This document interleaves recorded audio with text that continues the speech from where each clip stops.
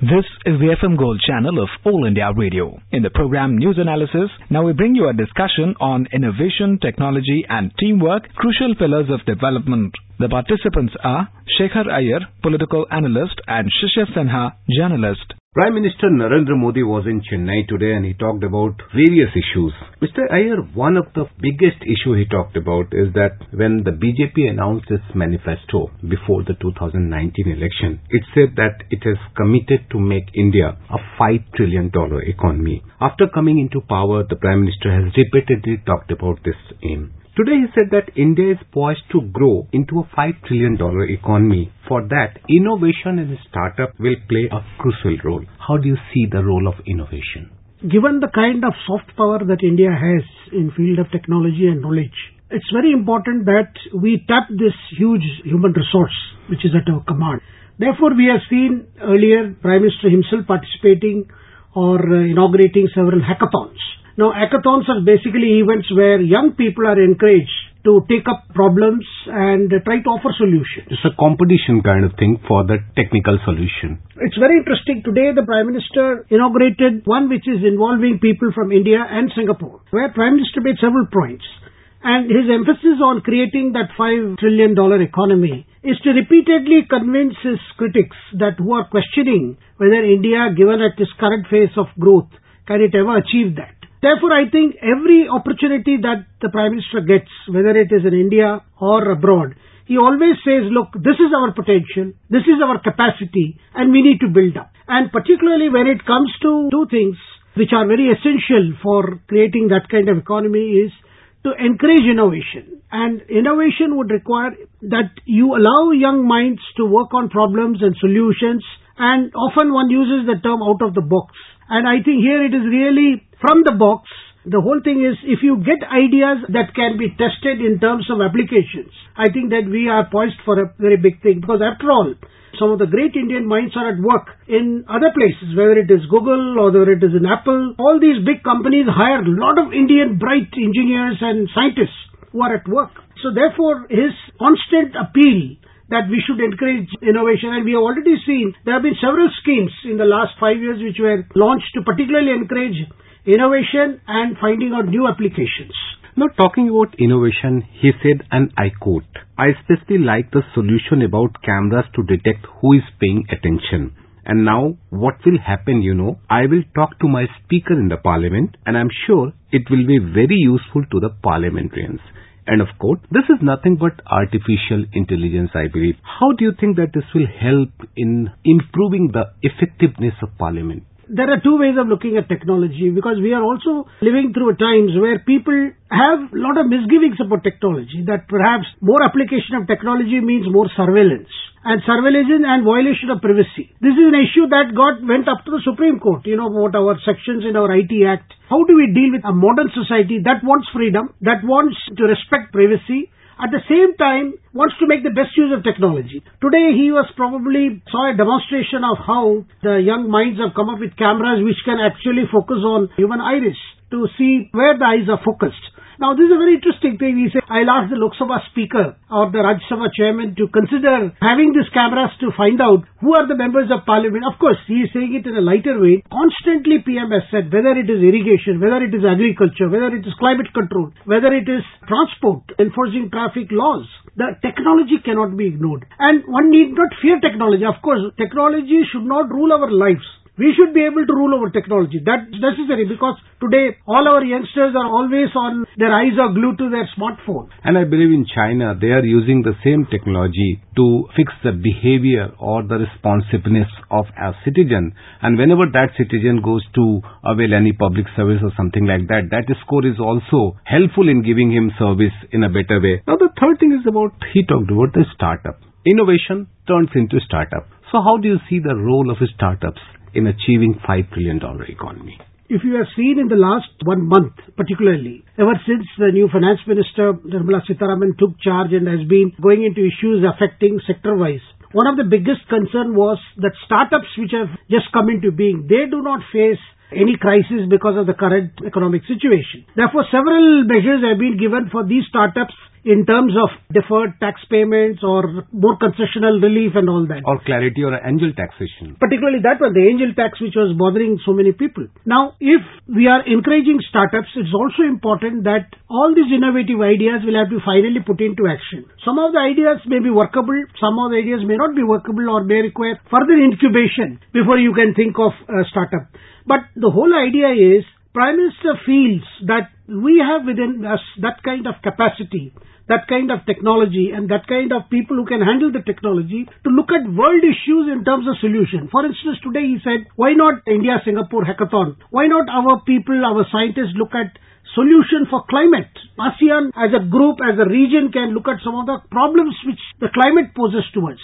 Can we look at them in terms of some technological solution, whether in terms of air purification, whether in terms of measuring humidity or studying the rain models, getting more accurate prediction about our cyclones and monsoon? These are various ideas in which need not be just confined to people who are already working in the field. In fact, our young entrepreneurs and our researchers in institutions like IIT, they can come together and do something. That's why today the Prime Minister specifically said that India and ASEAN countries must look at ways to solve challenges posed by the changes in the climate. He especially urged for competition among Asian countries to offer innovative solutions for reducing global warming and climate change. This is really a big problem, and also it is giving a kind of business opportunity for the entrepreneurship.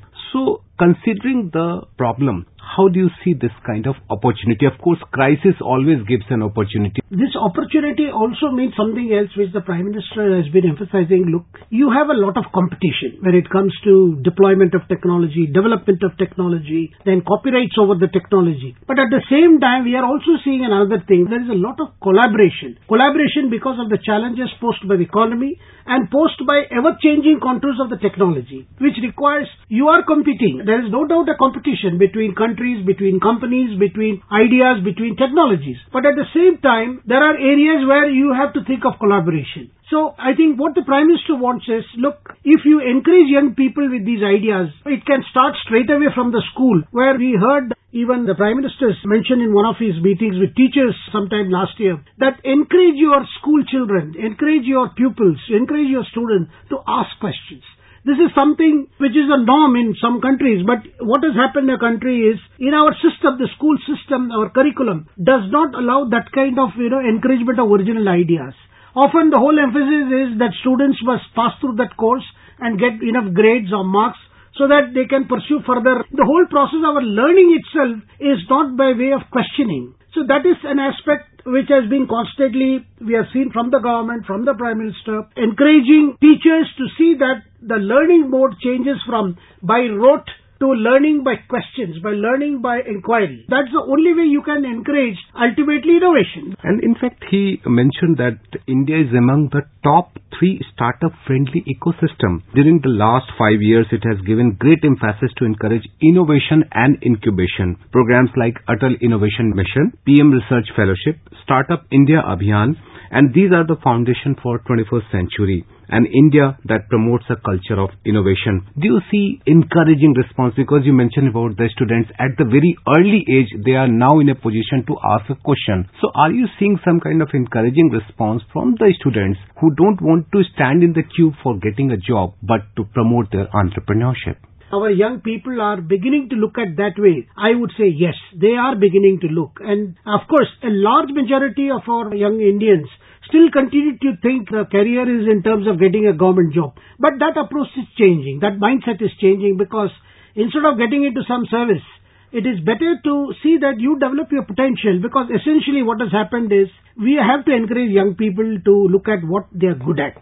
And if we can create a system right from school and college on to when they enter the actual world, that they are able to have that confidence to try what they are good at and what they will feel they can excel, what they can bring to the table, what kind of changes they can bring. If we can encourage that, perhaps we are headed for truly an economy based on knowledge, because often it is said that this is an age of knowledge economy. This is an age where ideas matter. So therefore, I think we are in that path, but we need to move a little faster, and we need to encourage all the stakeholders in this path of knowledge economy. The another thing which he said is government is encouraging innovation and incubation for two regions. One is, as I quote, we want easy solutions to solve India's problem to make life easier, and another, we in India want to find solutions for the whole world. That's the end of quote. Do you see such a move to promote a kind of what we call as the inclusive growth in our own country and in also other countries to achieve a bigger growth target? We heard the Prime Minister address the UN General Assembly recently, where he talked of the very mantra which has given him this huge benefit second time, which is Sabka Saath, Sabka Vikas or Sabka Vishwas. Yeah. And he said that philosophy, that core motto is not just about quality of governance within the country, but that is also where we are looking at the world community. When we say Sarve Jana Sukhino Bhavantu, may all people be happy, and Vasudeva Kutumbakam, the idea is it's not some rhetoric or just an idea or an altruism. It is basically to say, look, whatever we are doing, let's say for in the case of hygiene, let's say the case of ending open defecation, our toilet system. Now, the other day the Prime Minister got the awards from the Bill Gates and Melinda Gates. Now, that also shows world recognizing that India is able to deal with a problem which is the bane of the developing world, which is the bane of Africa, many countries in Africa and others, where personal hygiene suffers because of all these sanitation issues. Now, then the question of Prime Minister announced from the floor of the UN General Assembly that we are going to provide piped water in another couple of years to all the people in this country. Whatever we have achieved in terms of ending open defecation or drinking water or drip irrigation or, as they say, per drop, more crop. Now, all these are ideas which, if where we have succeeded, India is willing to give it to others. India is willing to share its best practices, willing to share its experience. If you look at number of bilateral agreements between India and countries in, say, Africa, or even in Latin America, lot of these cooperations involve transfer of technology, the transfer of even capital, because lot of our Indian entrepreneurs and business houses are being encouraged to invest in Africa. I think towards that direction which the Prime Minister was hinting at today. And I believe that when Indians are good in Silicon Valley, when Indians are good in various other countries, why can't they be good in our own country so that India could become a supplier of technology rather than we are sourcing technology from other countries? So do you think that this is the sense which the Prime Minister was giving indication about that? Absolutely, because some frontier areas of technology which has always been the privilege of the Western countries, and some of these technology they have refused to transfer. Like for instance, the kind of technology that goes into today's space research. This is technology we have developed indigenously with very little help from abroad, because the space technology is also close to the missile technology. So therefore other countries are not willing to share technology. Now this is something we have developed in this country from scratch. But there are other technologies where there has been innovation. Technologies which are not actually cutting edge, but technologies which are nevertheless which have been dovetailed, innovated for use in countries like India or other developing countries or countries which are still developing. Now, we can transfer that, and we are indeed offering that. If you look at the cooperation we have, say, with Sri Lanka, with Bangladesh, or even countries like Vietnam, where we have seen that on the basis of our achievement in terms of innovation, we have been able to offer this technology. And in a spirit of sharing, I think that's very important. When as a power you rise and you are seen as a soft power and you are willing to share. When you are willing to share, you truly become the leader of nations. The one of the most important thing when we are talking about higher growth, is this translating into inclusive growth? That is the most important thing. And when we talk about inclusive growth, do you think that innovation and startups will really help in taking the growth to the last level of the society? There are instances of higher growth without inclusive growth, and world is already facing the hardships due to that. I think in this country we are very conscious of this. For us, the higher growth has to be an inclusive growth. So therefore we are seeing, even in the government's approach, one is to encourage all that the industry needs for higher growth. But at the same time, our social inclusive programs, our social welfare programs particularly address this dimension, because we are in equal society. We are facing challenges on account of that social inequality and economic inequality. Therefore, I think this innovation has to include all the sections. Then only you can move faster towards that kind of higher growth. That will be the real meaning of growth. Thank you very much for participating in this discussion. Thank you. You are listening to a discussion on innovation, technology and teamwork, crucial pillars of development. The participants were Shekhar, Iyer, political analyst, and Shishir, Sinha, journalist. This program was produced and presented by the News Services Division of All India Radio. This program is also available on our website, newsonair.com. You may email your opinion about this program at airstalks@gmail.com.